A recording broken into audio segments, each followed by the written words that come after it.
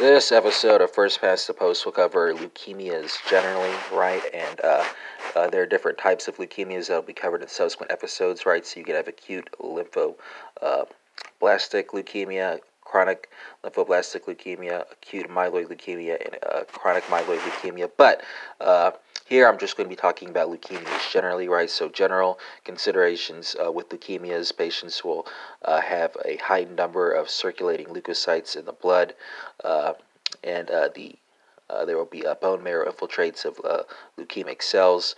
Marrow failure can cause anemia.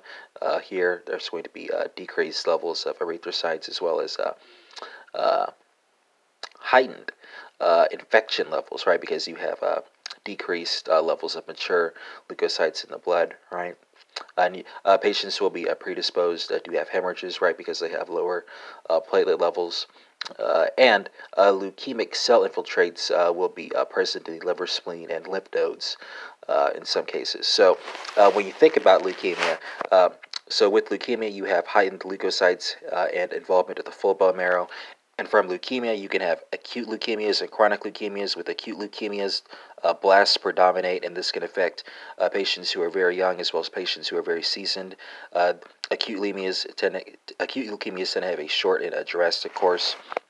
And among acute leukemias, you can have acute lymphoblastic leukemia, right? So that involves lymphoblasts that are pre-B or pre-T cells, and or you can have acute myeloid leukemia that involves your myeloblasts.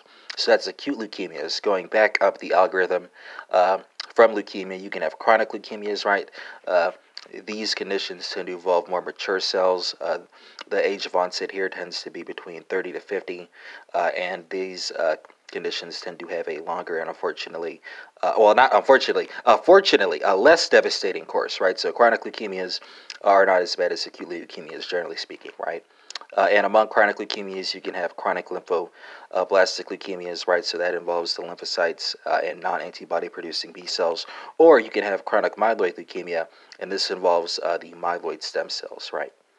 And that concludes this episode on leukemia.